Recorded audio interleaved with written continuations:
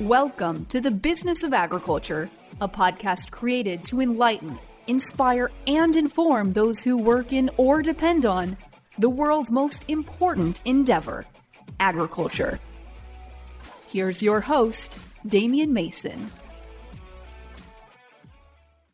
Greetings. Hey, thanks for joining us here on the Business of Agriculture. It's me, your host, Damian Mason, but you already knew that. You heard that in the introduction. The Business of Agriculture, as is now the new custom, is available not only just on audio format, wherever you get your podcast from, be it Stitcher, iTunes, SoundCloud. You can always find it at DamianMason.com. You also can log on to YouTube. That's right. We are videoing for the last 8 or 10 episodes, and we're going to continue to do it on YouTube. Go to D Mason Comedy. That's my YouTube channel.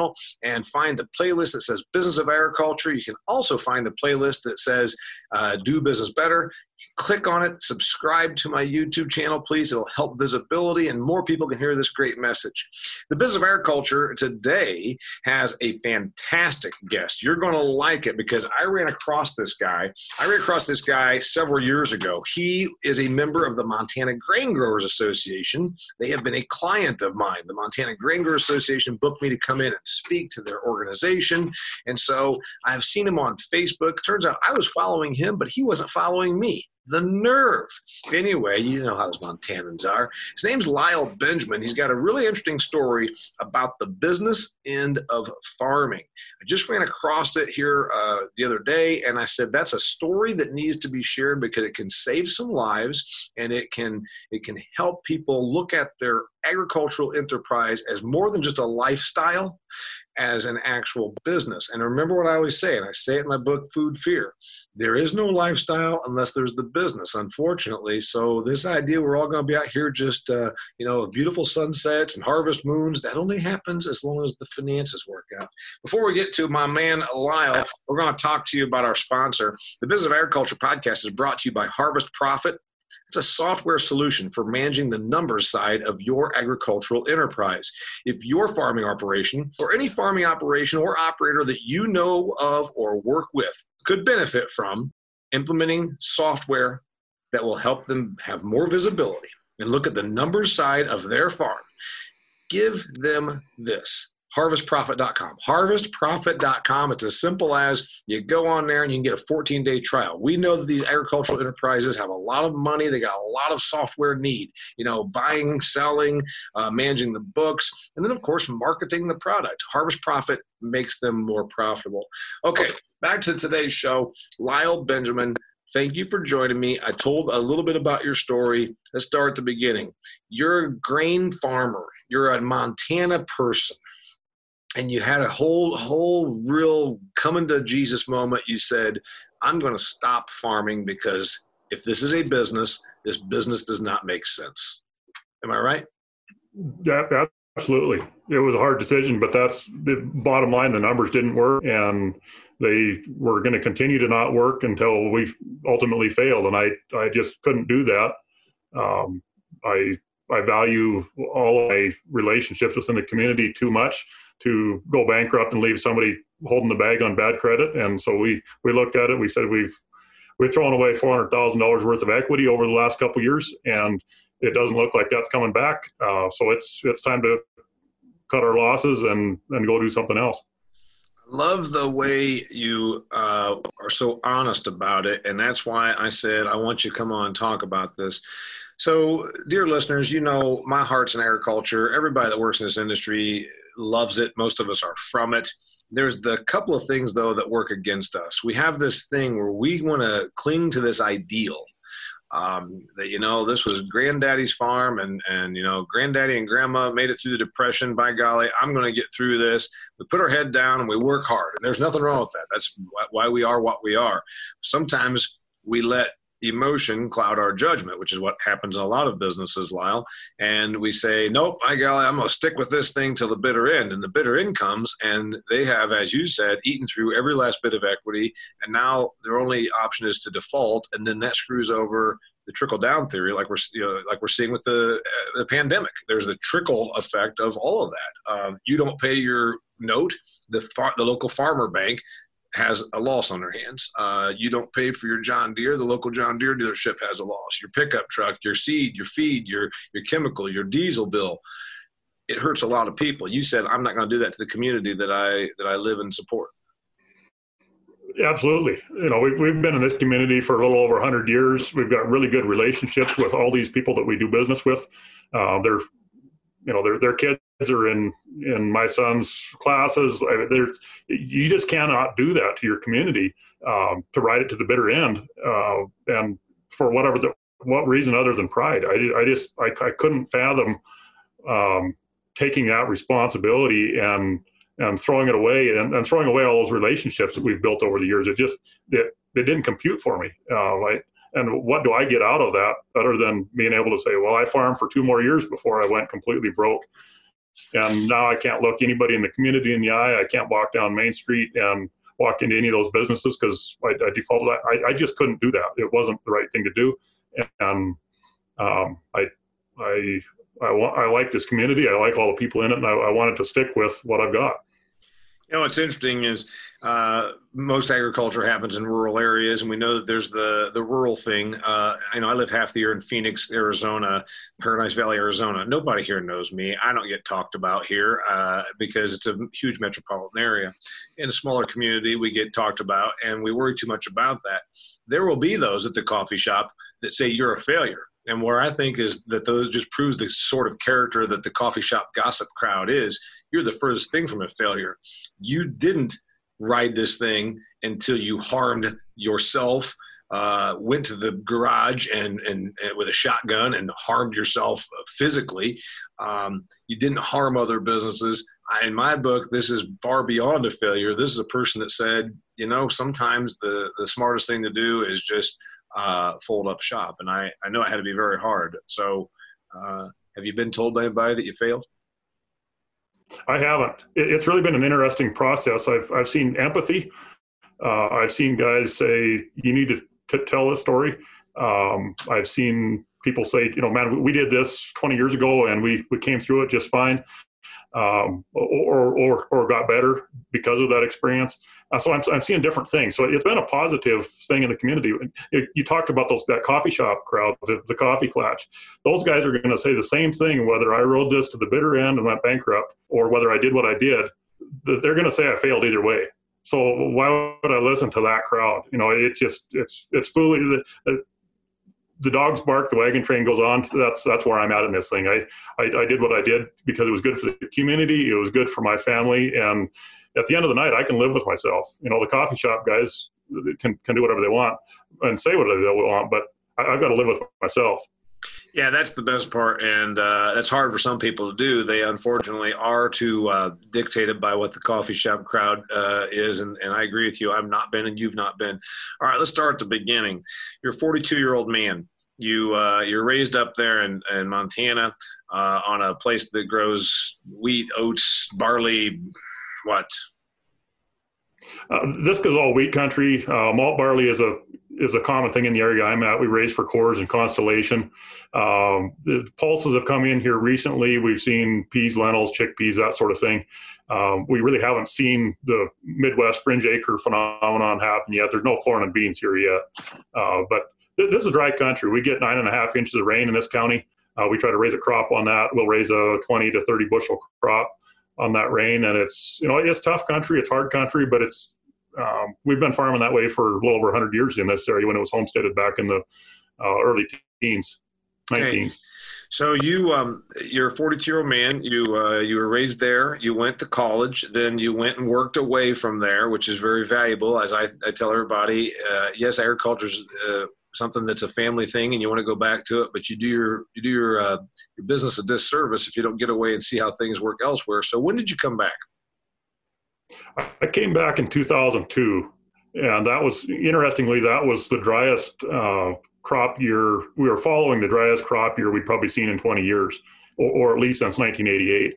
And so I came back into this thing, and I'm thinking, why did I leave this awesome carpentry job to come back here? And the ditches are blowing full of sand, and it was pretty ugly that spring. And then we got a nice June rain, and things perked up, and they ran pretty well for about 10 years after that. But okay. And then the operation, what does the operate? Well, until you made this decision, what did the operation look like last year? How many acres? Who's involved? What were you doing? So this was my wife and I. We and a hired man, full-time hired man. We were cropping about 3,500 acres. About 2/3 of that was malt barley that would sell to Coors or Constellation Brewing. About half of that would export to Mexico. Usually about 20% of the farm would be in canola that would export up into Canada. And then the rest would be a lentil or a chickpea or spring wheat that would sell locally and then export mostly to the Pacific Rim. So it was myself and then the hired man was our core work crew. During harvest, I'd hire some retired border patrolmen to drive combine and trucks and that sort of thing. So in our peak season, we'd have 4 or 5 guys employed here. And that's what it looked like for the last 10 years or so. And you owned, of the 3,500 acres, how much of that is owned? That was all lease ground. So the only thing that we owned was equipment. Everything we owned on our balance sheet had a serial number tied to it. Obviously those are depreciable assets. They don't go up in value each year. So you look at that's a reality of a balance sheet like that. You're not making money on serial numbers, no matter how nice they are, no matter how new they are, they're a sunk cost. And that was part of what drove our decision was this declining balance sheet. If we had 1,000 acres that were deeded to us and we were halfway paid off, that's a whole different situation. It looks completely different. But again, you're looking at that equity bleed. Are we just subsidizing this 1,000 acres that we may have owned for pride? I probably would have made the same decision, even with that in the background. Yeah, I mean, there's folks right now that are listening to this saying, well, his problem is he didn't own any land. He should have, instead of going and buying those pieces of equipment, should have bought acres. And you say, I can personally, because I'm from the dairy background, I know of dairy farmers that own property, and all they did was eat their property up to keep milking cows. We saw that, we've seen a couple of times throughout history, unfortunately. So it's really not about owning the assets, whether they're machinery or acres. It's still a matter of, does it make sense as a business? Yeah, absolutely. Does that asset make more than it costs today to own it? So you're chugging along. You ate into you had to get into your own pocket to keep things going. You were producing at a loss last year, or maybe the last couple of years. So tell me how this transpired. We're recording this in April of 2020. When did you start having these thoughts? A year ago? That was when it probably the thinking went vertical. But the last 4 or 5 years have been pretty ugly. As I said, we threw away $400,000 worth of equity over the last few years. 2014 was probably our high water mark, and we've looked at that going forward and said, each year we've had to work hard to get an operating loan, and we've seen an equity decline each of those years. And finally this year we said, this is clearly a trend at this point, and looking forward, I don't see that trend changing shape or direction in the next few years. So why would we throw another couple $100,000 down that hole? The only opportunity we have this year is if it rains. And, obviously this is dry land country. We don't have irrigation. We can't turn on the moisture. So that's really a throw of the dice, especially when you look at the rainfall trends that we've seen the last few years. So I looked at all those things and said, you know what, this does not make sense. There is no conceivable upside that looks promising here. And so it took me a month to make that decision, because it's a very difficult, culturally you look at this decision and think, great granddad homesteaded this in 1911. He didn't lose it. Granddad didn't lose it. My dad didn't lose it. And here I am, and I'm going to be the guy that walks away from this. And yet, you look at that, where did great granddad come from in 1911? Well, in my case, he came from Idaho, because there was a better opportunity in Montana. Before that, they were in Missouri. They left Missouri for a better opportunity in Idaho. And, so you look back through the family history, our American culture is one of not accepting where you're at today and going on to the bigger, better thing. That's America in a nutshell. And so why would this generation look at that differently? I agree with you. And so moving forward now, you've got machinery to sell, and maybe you need to do that because there's some note against that. And you're saying that there's no real estate, or the real estate is held by your mother and father, or how's that look? So this land was all leased land. It was leased from a distant family member. So that the lease, we were at the end of a lease, so it was a clean time to not renew the lease. A couple of neighbors split that ground and picked it up. The farm equipment, we owned a portion of it ourselves, and I had a partnership with my dad on some of the rest of it. So we've got that all for sale. Over the last couple of months, we've sold about half of it. And again, we took a look at that reality and said, we're going to take all this asset that we're going to liquidate, and now we're going to pay taxes on that money that we're bringing in against no expense. That is a tough pill to swallow. It almost feels like we're being penalized for making a sound business decision. Well, that's, of course, I make the joke all the time that my farm people, I'm like, those farmers, they would rather go out in the barnyard and have someone beat them with a ball bat than pay taxes. I mean, they just absolutely, they make so many decisions about not paying taxes, and I get it. I'm a farm guy. You're doing the right thing. You're getting out of your, a situation that wasn't working for you. Are you going to be free and clear? Absolutely. Good. Yeah. Yeah. We're going to be able to, we're starting over in other directions, and we're going to finish out ahead of the game. Okay. So the personal part of it, the reason that we know, and we're sadly in an industry that has a higher suicide rate because, like I said, the guy feels like he's a failure. And I say guy, it does tend to be obviously more male than female that on the suicide rate, particularly in agriculture. And, did you ever get to where 6 months, 12 months ago, you did feel like a failure and you said, I think the best thing for me to do is not be here? Because I can tell you that my business has made me cry.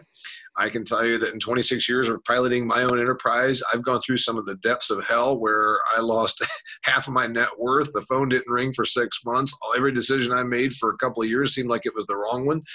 And I remember thinking, I'm a failure. And so I've been through some real challenges, and I saw the farm crisis of the 80s. And, when was the depth of hell for you?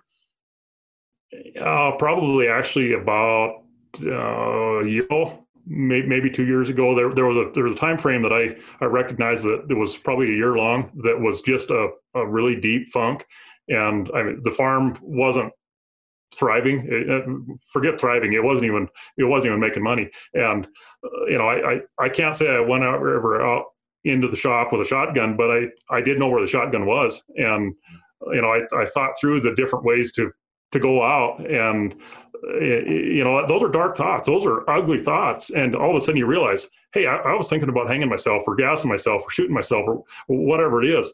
And, especially when you think about the logic of it, and you're thinking rationally about, well, I can't do it this way because, I don't want my kids to think about me in that way. And I can't do it this other way because I don't want my kids to think about, so how dark is that? That is ugly.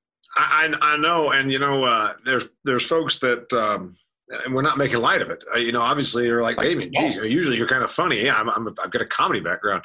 I can tell you that 2003 and 4 and 5, probably right in there was the depth of hell for me when I went from, having been very successful, and then you just keep losing. And like I said, you just keep throwing stuff at the wall. I didn't open my gun safe for about 6 months. And I didn't tell anybody that, but I just didn't. And I said, I don't want to even open that and look and see what's in there. I said, I knew I wasn't well. And, so you and I both understand it. Don't you feel like now an anvil has been just taken off your shoulders? That's the thing. Once a decision and a clear path forward is rolling, it's not light at the end of the tunnel. It's more like just you breathe or something. Is that what you're feeling like now? Oh, absolutely. I was in my office. It was a Friday morning, and we were getting close to the internal deadline that we'd set for making a decision. And I got off the phone with the FSA lady after I'd kind of set up our exit strategy, and that was when I had made the decision. And I walked out of the shop office across the yard to the house, and the sun was brighter. the birds were singing. I mean, it was like I was on a hot air balloon. This just weight went away. So I went over to the house. I walked in. I told my wife, hey, we made this decision. I made this decision. This is what we're going to do. And she looked at me and said, okay, we're going forward with that. And so another weight lifted off, because now not only have I made this farm decision that's huge, but now I've got acceptance and buy-in from, my partner, not only my wife, but my farm partner. She owns half of this thing. And the decision was certainly not unilateral, but it was my decision to make. And certainly mine to break to FSA and to the banks and announce this thing. So absolutely, it was. And for the next week, I was on this roller coaster of, wow, I made a decision and it's awesome. My God, what have I done? Yeah. And then, it's up and down, and that's up and down. And as the week went along, those waves got closer and closer together. And I had some really deep conversations with 2 or 3 friends that are very close friends, some in ag, some not. And, one of those conversations was 4 hours. I went over and I sat down with the guy and I said, hey, look, this is where I'm at. This is what we're doing. Here's why. And he just sat there and listened. And the phone rang and his wife called and said, are you coming for supper? And he says, no, I've got a conversation that's more important than supper right now. You do what you're doing. I'm hanging out here with Lyle. And that made me feel good, because it was a value that he was willing to put aside some family time for me. And, it was those feelings that all of a sudden, hey, I've got value in this world, and I'm, somebody appreciates me and they want me to be around. They know they need to listen to me. And this is a critical time for me. So, to be valued by a peer and a close friend and have it stated that way was just huge for me. Listening to Lyle Benjamin, and he wrote an article called "The Business End of Farming" and made a very, very difficult decision, and that's why I said I had to have him on here. The Business of Agriculture podcast is brought to you by Harvest Profit. If you don't know about Harvest Profit, you should go and check them out. Check out harvestprofit.com. You can really help me out, and then they'll know you came from this podcast if you type in Harvest Profit and do a /Damien. But either way, go to harvestprofit.com. You can try out their software for 14 days. Essentially, they have 600 customers in 26 states and 4 provinces. When Nick Horeb set out to create Harvest Profit, he had an idea that he wanted to create a solution for farmers to make their ability, their business, more confident. They can proactively look at decision-making from the standpoint of how can I be profitable. It's a software to do cost and profit analysis, grain marketing, grain inventory, and more. So check out harvestprofit.com and learn all about them. You're going to love their solutions to help your business be more profitable. So Lyle Benjamin is my guest, and here's the thing. I want to know about what happens then, because there's probably people that are very detail oriented and they're saying, oh, okay, yeah, I think maybe I could probably relate to this. Things are not shiny out here for my operation. The balls, the nuts and bolts of it. You said something about FSA. You called them up and said, hey, I'm not going to be leasing these acres anymore. Those 1,600 acres went to so-and-so, and those 2,000 went to so-and-so, boom, boom, boom. What happens? Tell me what happens. You made the decision with your wife. You both breathed a sigh of relief, and then you spent a week and a half saying, holy hell, did we do the right thing? But what happens? What's your day look like besides the 4-hour sit down with your friend?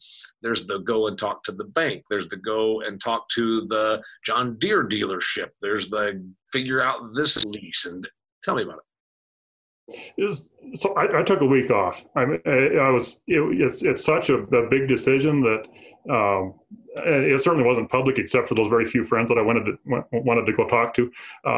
So I took a week and just eddied out. I didn't go to local basketball game. My own kids' basketball game. I needed to be away from people for a week and just process. But within that context, I had an exit interview with my banker. I had a follow-on exit interview with my FSA banker. Both those have a very close relationship. I had a conversation with my landlord. Obviously this was a big change that was going to affect his interest in business. And so, you start cleaning up those details. I started looking at my equipment lineup and building some prices and figuring out how I'm going to sell that stuff. But really, I needed a mental break from the farm, the situation, entire thing. I probably didn't take a big enough break, but it's one of those things.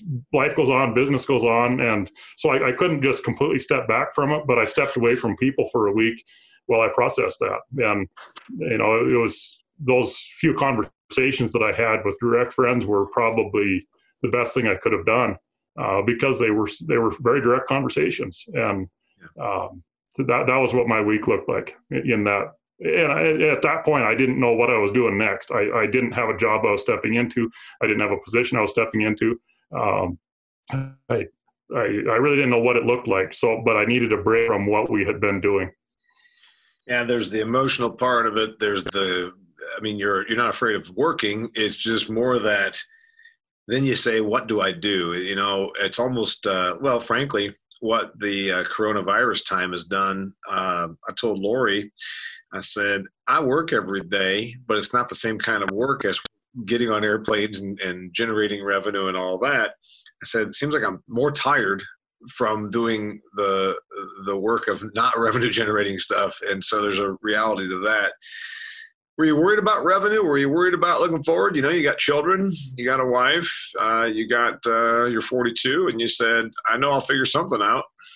I'm sure there's a lot of folks that think that. But the heck of it is, if you go from losing money to just being at zero, that means you still went up. That's the heck of it, right? Oh, absolutely. It's, all of a sudden I have a level of stability. The paycheck comes every 2 weeks. I know what that amount's going to be. I can write a budget that cash flows. So that was pretty cool. But one of the things that we did in that week was sit down and figure out exactly what our cash flow needed to be. Farmers always have these, this is our living, this is, we fill up the pickup with the fuel tank, and so we don't have a fuel bill because it comes out of the, there's all these things. So we sat down and figured out what we really needed out of, the next salary that was coming in. And it's stunning what that is when you start putting those numbers together on a sheet of paper, what your real living is compared to what you tell the banker you're taking out of the farm. So we had that conversation. We figured out where it was all going to be. And I'm sitting here thinking, man, we're in this rural community. What are the jobs that are out there that match up what I have grown accustomed to for a standard of living? And let's be honest, there aren't that many. Farming is actually, in a lot of ways, is a pretty good living. Yeah, and so the thing of, like you said, there's the farm game of saying, well, I don't make any money. It's like, well, you also have figured out a way that through the farm that makes you no money, you've got your vehicles, you've got your fuel, you've got your insurances, you've got all those things. And when you start yanking those things out as opposed to a normal job, and then you said, all right, I need to figure out a way to make a certain amount of money to pay for my my car, my insurances, my gas, my electric bill, my utilities, my whatever. And then you said, what? So I narrowed it down to two different things. There's, we could drive a crude oil truck, which is, it's a pretty blue collar job. And I'm cool with that. And I explored that a little bit. Yeah, there wasn't any openings in that particular this particular branch right at the moment. And so I sat back and I said, let me inventory my skill set. What am I good at? And I get along well with people. Obviously, I understand agronomy. I understand how farms work. I understand how to talk to people from my Montana Grain Growers officership. I'm a people person, and I'm a skilled farmer, even if I couldn't make the numbers of it work. So how do I leverage that? And so I looked around and reached back into a conversation that I'd filed away a couple of months ago that I'd overheard. One of our local chemical suppliers was looking for a guy. So I called him up out of the blue. I said, hey, I remember you're looking for a guy to do ag sales, and I know a guy that you might be interested in. Or gal, wait a minute, we need to point out here, because we have women that listen to this also, you're looking for a employee, you're looking for a person. And yes, you're not looking for a guy. It would sound like you're being discriminatory, yes. Got Roger that. So I said, you're looking for a person? He said, yeah, I am actually. Who is it? I said, well, it's me. I'm quitting farming. And there was this long pause on the phone while he processed that. And he said, well, let me see what we can do. And so we over the next week, we had a conversation, and it worked out well. And I built a position, and I built it, or I feel like I built that position from kind of scratch because I was able to leverage the things that I know that I'm good at. And, so that was another one of those pieces where you look at what you're doing, you say, maybe my business didn't work and I had to liquidate it, but I'm not a failure because I have all these skills and qualities that I can turn into an asset in another way and leverage those in the next career that I do, which is what I did. So it's, you can decide you're a failure or you can decide you're a success. It's really up to you how you approach the problem you have in life. I decided I was a success and went forward with it. All right. His name is Lyle Benjamin. And there are a lot of folks that are dealing with the real struggle of, I'm an agricultural business. I've got the part of me that's compelled to keep this going. I've got the other realization that some of this is not working right now. If they want to reach out to you, send you an email or something, I imagine you'd be helpful and let them talk to you. Because as you pointed out, if we just help somebody save the farm or better yet, save their life, so how do they reach you? Yeah, absolutely. Thanks, Damien. So on Twitter, you can follow me at Lyle Benjamin 4, or my email is Lyle Benjamin, the number 4. Yes. Yep. And Lyle that's Benjamin, going to be number 4 is his Twitter handle, and then email.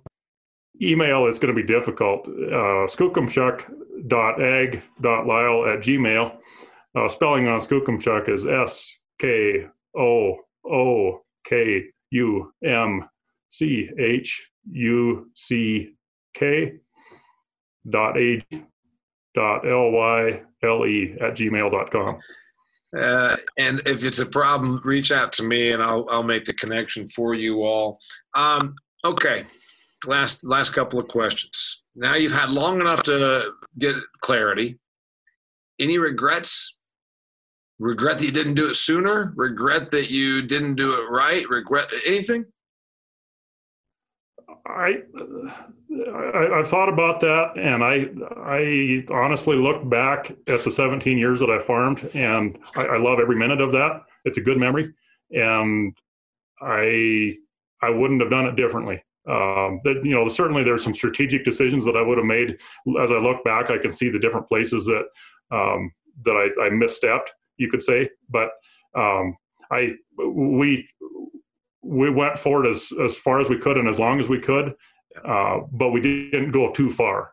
And so I don't regret making this pivot, and I don't regret taking the last 2 years and farming as long as we did. We certainly could have quit a couple years ago, but we went as far as we could, as hard as we could, until it was time to leave and still have some skin on our back. I was going to tell you that if you had said you've got all this list of regrets, I'd say, well, first off, it's natural when a person gets old enough and has made enough decisions, there's going to be some that you wish you'd have done differently. What I've discovered is regret will kill you. It's that ulcer causing, wake you up in the middle of the night so you don't sleep. It's just an absolute killer. And it's one thing to say, yeah, I'd have probably changed some decision making. I always point out, Lyle, when they say, looking back, I wouldn't change a thing. I'm like, are you a dumbass? Looking back, you wouldn't have changed a thing. I'd change lots of things if I could do it over again, but you can't. So therefore, you learn from it. You look back and say, okay, what I learned from that, but regret's a killer. And I'm glad you didn't say you regretted a lot of things. It's that, yeah, you kind of would have tweaked a few decisions. That's natural. That's being smart and learning from your background. Closing thoughts, Lyle. I would just say, if you're in this situation, take a hard look at where you're at. Take a hard look at what's behind you and how you got to where you're at. And remember the culture that America is built on, which is taking today's problem and turning it into tomorrow's success and building on that. This country was not built by people that said, where we're at right now is awesome and we should go back 2 steps. It was built by people that said where we're at right now is decent, but we can be better tomorrow. And, there's a lot of hope. There's a lot of optimism in that. And this country's built on hard work, and not just hard work, but smart work. So take a look at what you're doing and make sure what you're doing is working smart. I love your closing thoughts. My name's Damian Mason. His name's Lyle Benjamin. He told you how to find him. The Business of Agriculture is brought to you by my good friends over at Harvest Profit, the company founded by Nick Horeb. They are a Fargo-based company, but it does not make any difference where they are or where you are because they can help you. Their products are helping farmers in 26 states and 4 provinces. They have over 600 customers. They can help you run the business side of your business, grain merchandising, P&L, expenses. It's all about the business side of your operation. With that in mind, this has been a podcast we're going to call The Business End in Farming. And my guest was Lyle Benjamin. He's going to get a copy of Food Fear because he has a little bit more time now because he's not busy putting in crops this spring. So he's got time to read Food Fear. You can pick up your copy at DamianMason.com. Lyle, you're awesome. I really appreciate you being on here. Thank you, and I appreciate the opportunity to visit with you and share this message. This was a pleasant interview and a lot of fun. It's an important one, too. Till next time, thanks for being here, Lyle. Until next time, it's the Business of Agriculture. If you've enjoyed this episode of the Business of Agriculture, please share it with your network. Be sure to connect with Damian on LinkedIn, like his Facebook fan page, and follow him on Instagram and Twitter. For speaking inquiries or to purchase Damian's books, Food Fear, or Do Business Better, go to DamianMason.com.